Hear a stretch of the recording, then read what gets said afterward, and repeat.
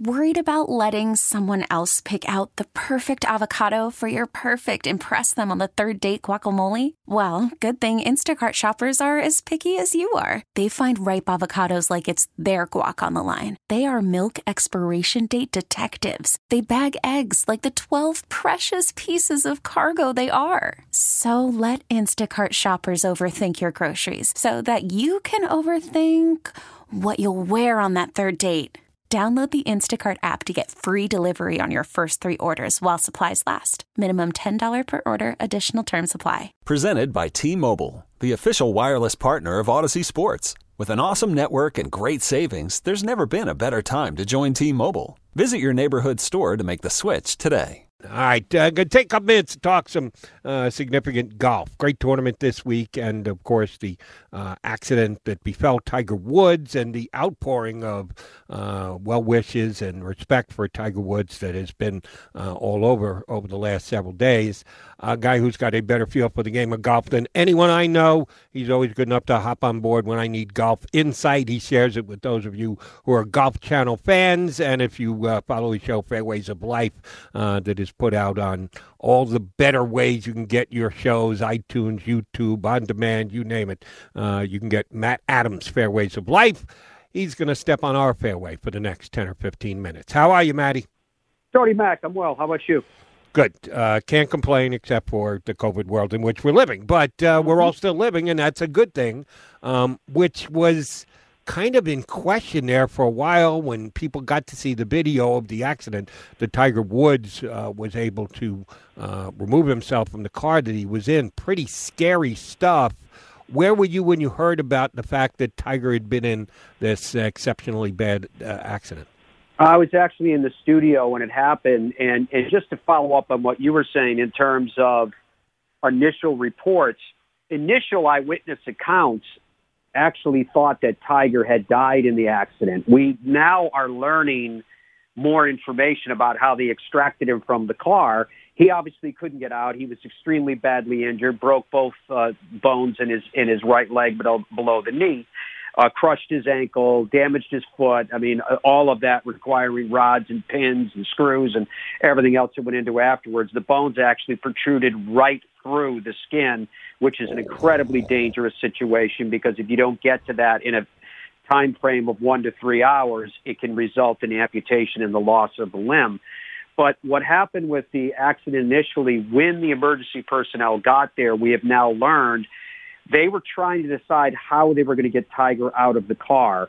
And their options were maybe the sunroof, maybe cut the top of the car off, the SUV completely, just cut it right off, or take him out through the windshield. And they ultimately decided on the windshield. Now, to the part of the initial eyewitness accounts going that they didn't think he made it, they covered Tiger with a sheet in the car. And the reason they did that is so that he wouldn't get hit with shards of glass as they were trying to remove this glass in order to remove him. And so that's what happened. They used an axe. They cut away the windshield. They pulled it out. They got him out. And we've now learned that from the time they showed up to the time they had him in an ambulance, it took them 12 minutes, which I thought was very impressive. Yeah, that's pretty damn quick, and that's not surprising. Well, that area of California is fairly well populated, but top people, I'm sure, got out there immediately, whether they knew it was Tiger Woods or not. They did a great job. What's the latest you've heard on the surgeries that he's had? As you mentioned, it could have gone rather badly, and including the likes of possibility of amputation. We know that's not the case. How did the surgeries go? What is his potential rehab looking at if Tiger decides, that I'm going to use this as motivation for me to get back out there on the course and continue my quest for championships? It's actually a much more serious situation than I think people realize. I consulted with Dr. Michael Maloney, who's the head of orthopedic sports medicine at the University of Rochester, because he's one of the renowned experts of it in the United States. And I said to him, what are you looking at here, kind of best case, worst case scenario?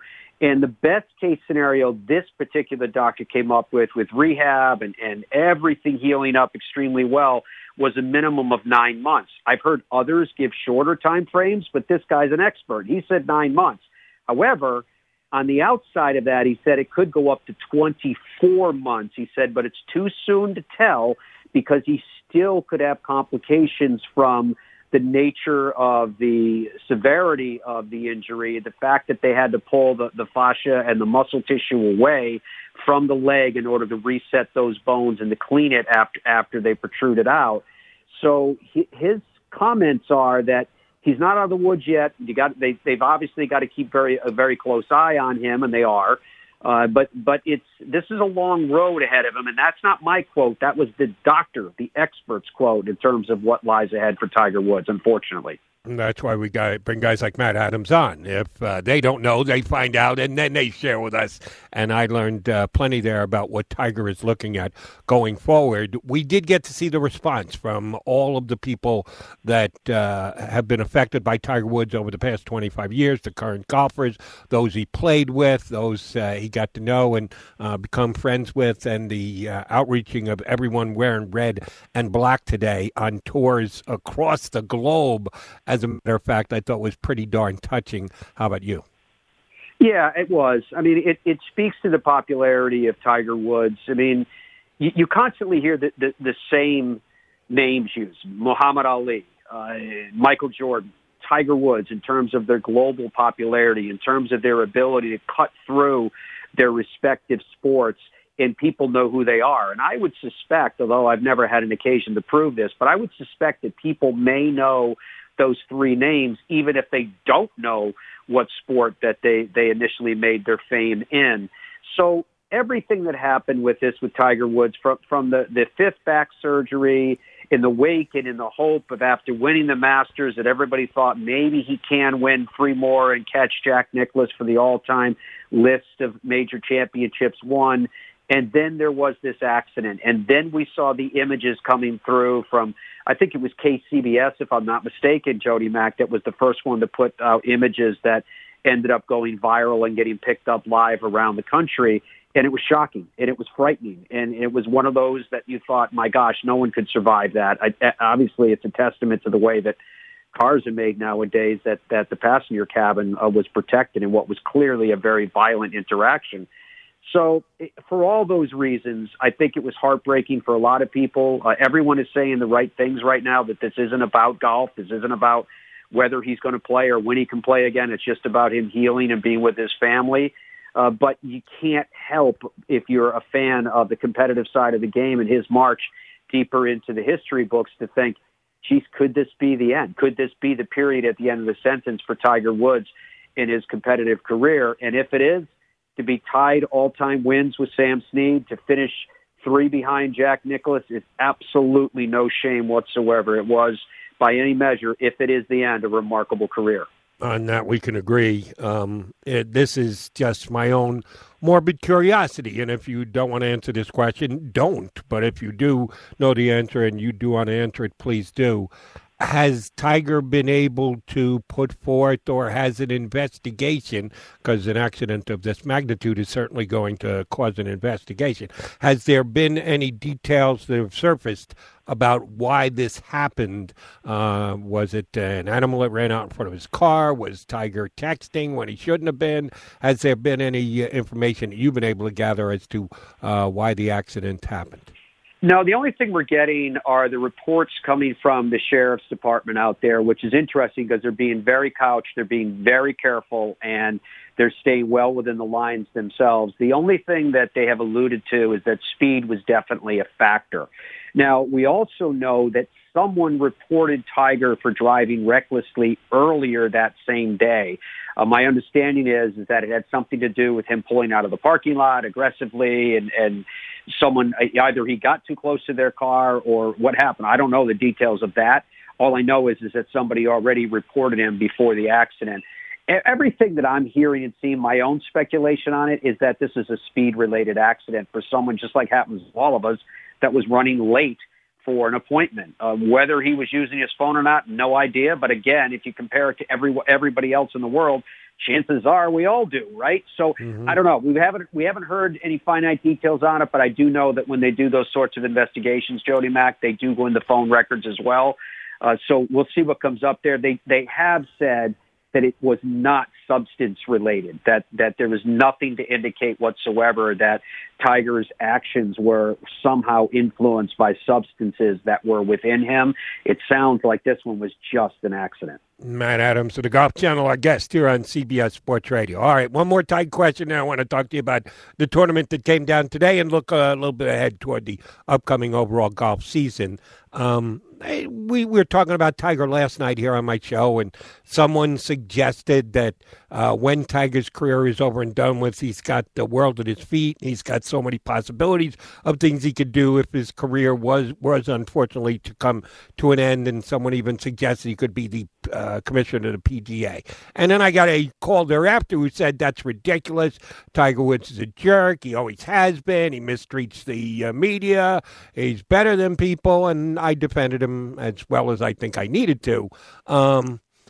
Assuming that he can't play competitively again. When I say that, I mean the PGA Tour. We've still got several years before he gets to 50, and that would give him plenty of time to rehab, and maybe at some point he takes over that tour the same way he took over the regular tour. But I'm talking about on the PGA Tour. If his playing days are behind him because of this injury, what do you think Tiger Woods is going to do with the rest of his life?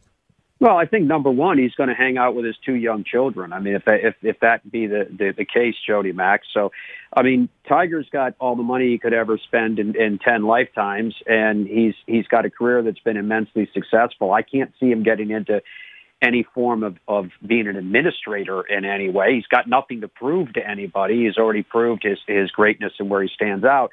But to the point of how Tiger treats other human beings. I'll give you a little inside story. As you know, when we're doing live coverage, television or radio, and you're waiting to interview a player post-round, pre-round, whatever it is, you've got a producer in your ear going, okay, Jody Mack, we're coming down to you. We're going to go to a commercial break. We'll be to you in 90 seconds. We'll be to you in 30 seconds. We'll be to you whenever it is. So whenever you're standing next to an athlete, there's always some period of time that it's just you two, because only you know when you're going on. And you might look to the athlete and whisper to him, we're going to be on in 2 minutes. And you sit and you wait. No one else can speak to you at that time because they don't know when they're going to come to you.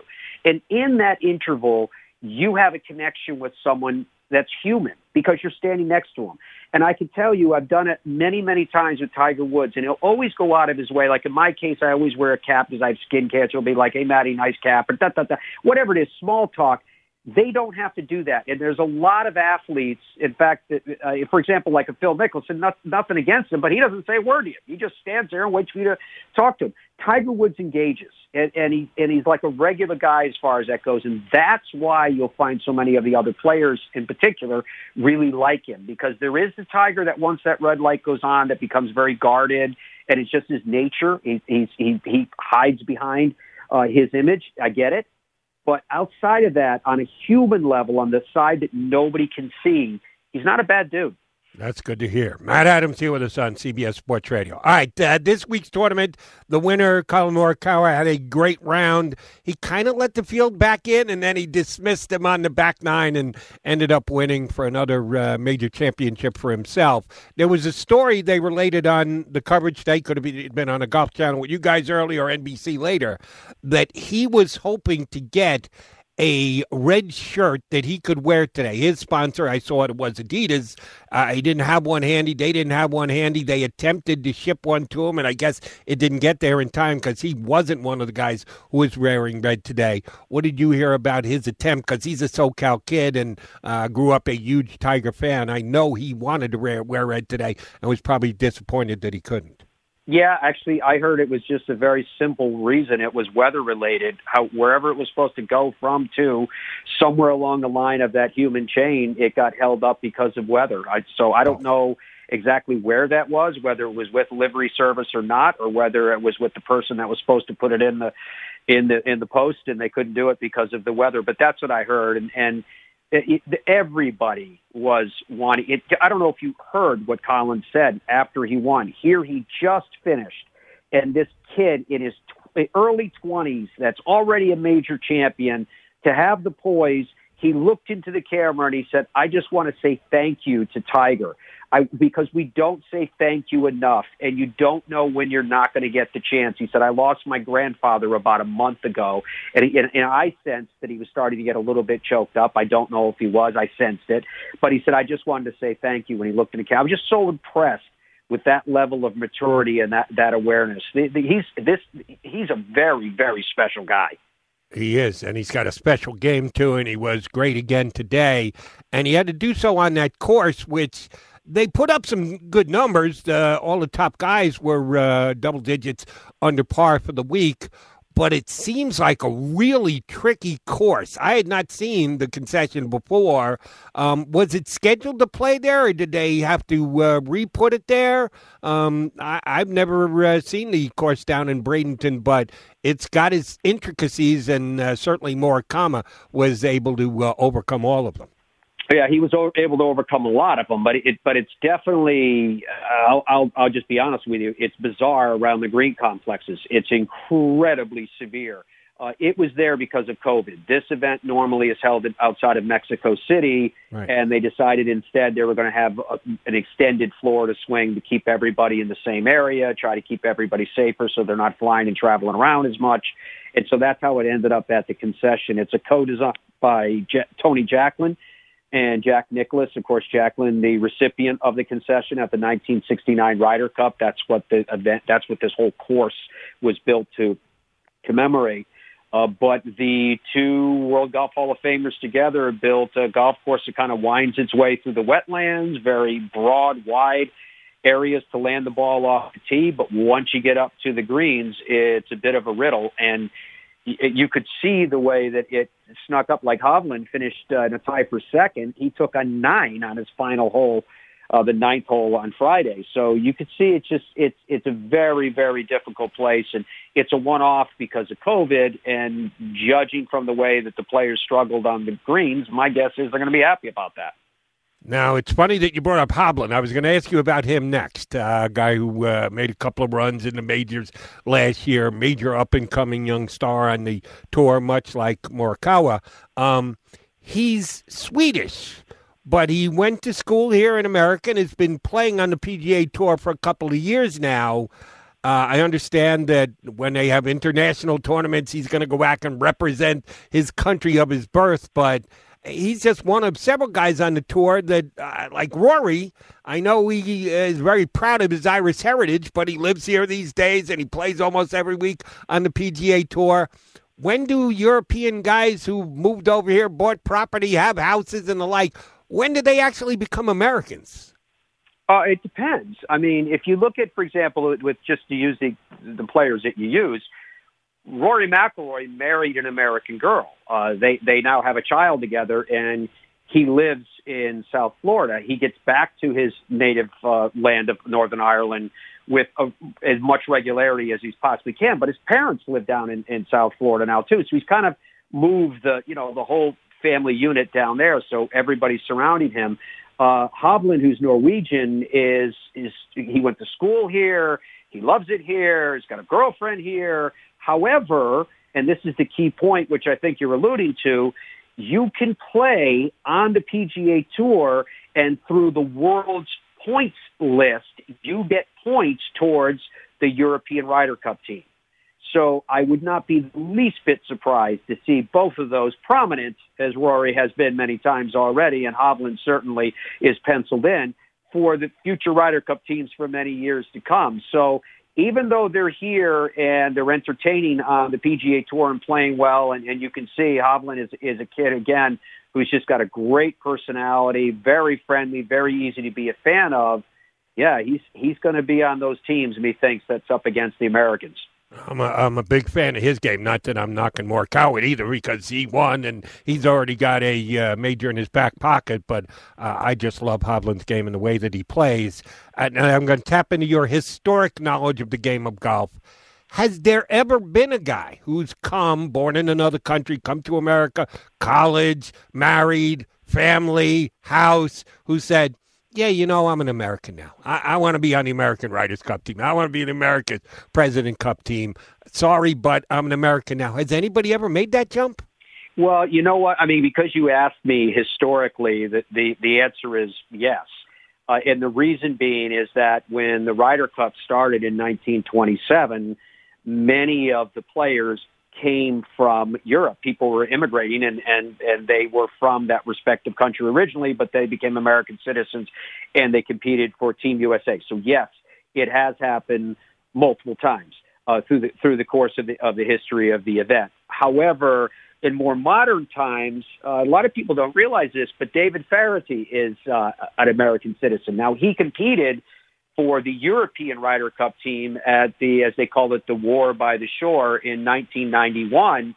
But it's very interesting. David, who now lives in Texas with cowboy hats and cowboy boots and the whole thing with the Irish accent, he absolutely sees himself as first and foremost, first in line, an American.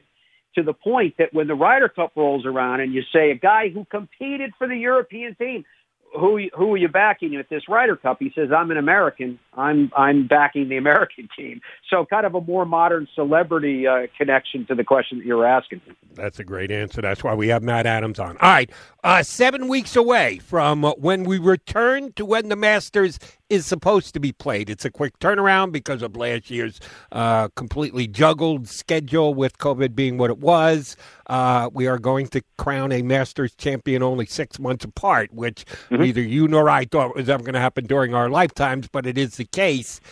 Are we back on schedule now? I know it is on paper, and it's probably going to happen, but in the players' minds and in the players' games, are we on schedule for a regular 2021 PGA season, starting the Masters, starting the majors off with the Masters?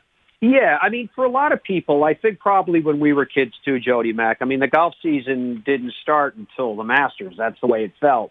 Nowadays, that's not as much the case because there's so many big events going on. Like the event we were just talking about today, that's a World Golf Championship event. That's a co-sanctioned tournament with 7 different global tours.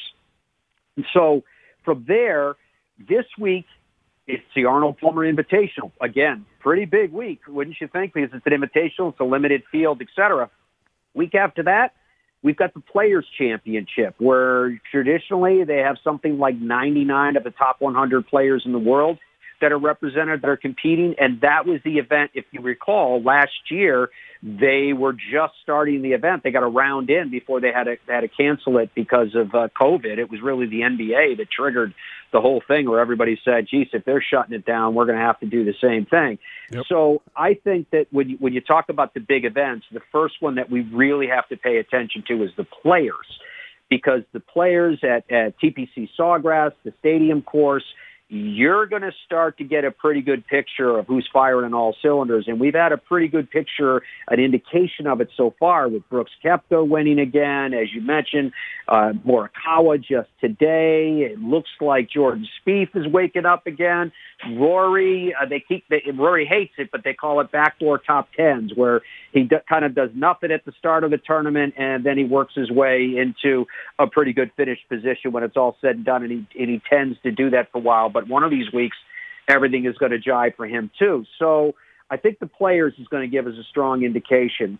If, aside from that, if we hopped over that subject matter, then I can't see how Dustin Johnson, who just won in November and in a short time frame coming back in April, isn't still the favorite to win the Masters again. So maybe it'll be the short window Masters Slam for DJ. But I just think when he's world number one, when he does what he's capable of doing, and he's already shown that he's capable of at Augusta National just a few short months ago, I think he'd be the chief one right now I'd keep an eye on. Then make a mental note of it. Matt Adams, Jody McDonald will be calling to get you on the weekend of the TPC.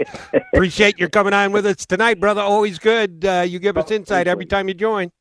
All right. Good talking to you. Bye-bye. That is Matt Adams, reporter for the Golf Channel. His Fairways of Life show is basically available out there everywhere, whether you get it on YouTube or iTunes or wherever you get your better podcasts. Okay, picture this. It's Friday afternoon when a thought hits you. I can waste another weekend doing the same old whatever, or I can conquer it. I can hop into my all-new Hyundai Santa Fe and hit the road. Any road. The steeper, the better. Because my all-new Santa Fe is available with H-Track all-wheel drive, so I can hit the trail without a worry in the world. Heck, with 3 rows and best-in-class rear cargo space, I can pack the whole family in with all our gear. We've got available dual wireless charging for our phones, so we'll never lose touch with civilization, and we won't lose touch with the primordial power of Mother Earth. So which is it? Waste the weekend or do something a little more epic? And conquer it in the all-new Hyundai Santa Fe. Visit HyundaiUSA.com or call 562-314-4603 for more details. Hyundai, there's joy in every journey. This episode is brought to you by Progressive Insurance. Whether you love true crime or comedy, celebrity interviews or news, you call the shots on what's in your podcast queue. And guess what? Now you can call them on your auto insurance too with the Name Your Price tool from Progressive. It works just the way it sounds. You tell Progressive how much you want to pay for car insurance, and they'll show you coverage options that fit your budget. Get your quote today at Progressive.com to join the over 28 million drivers who trust Progressive. Progressive Casualty Insurance Company and Affiliates.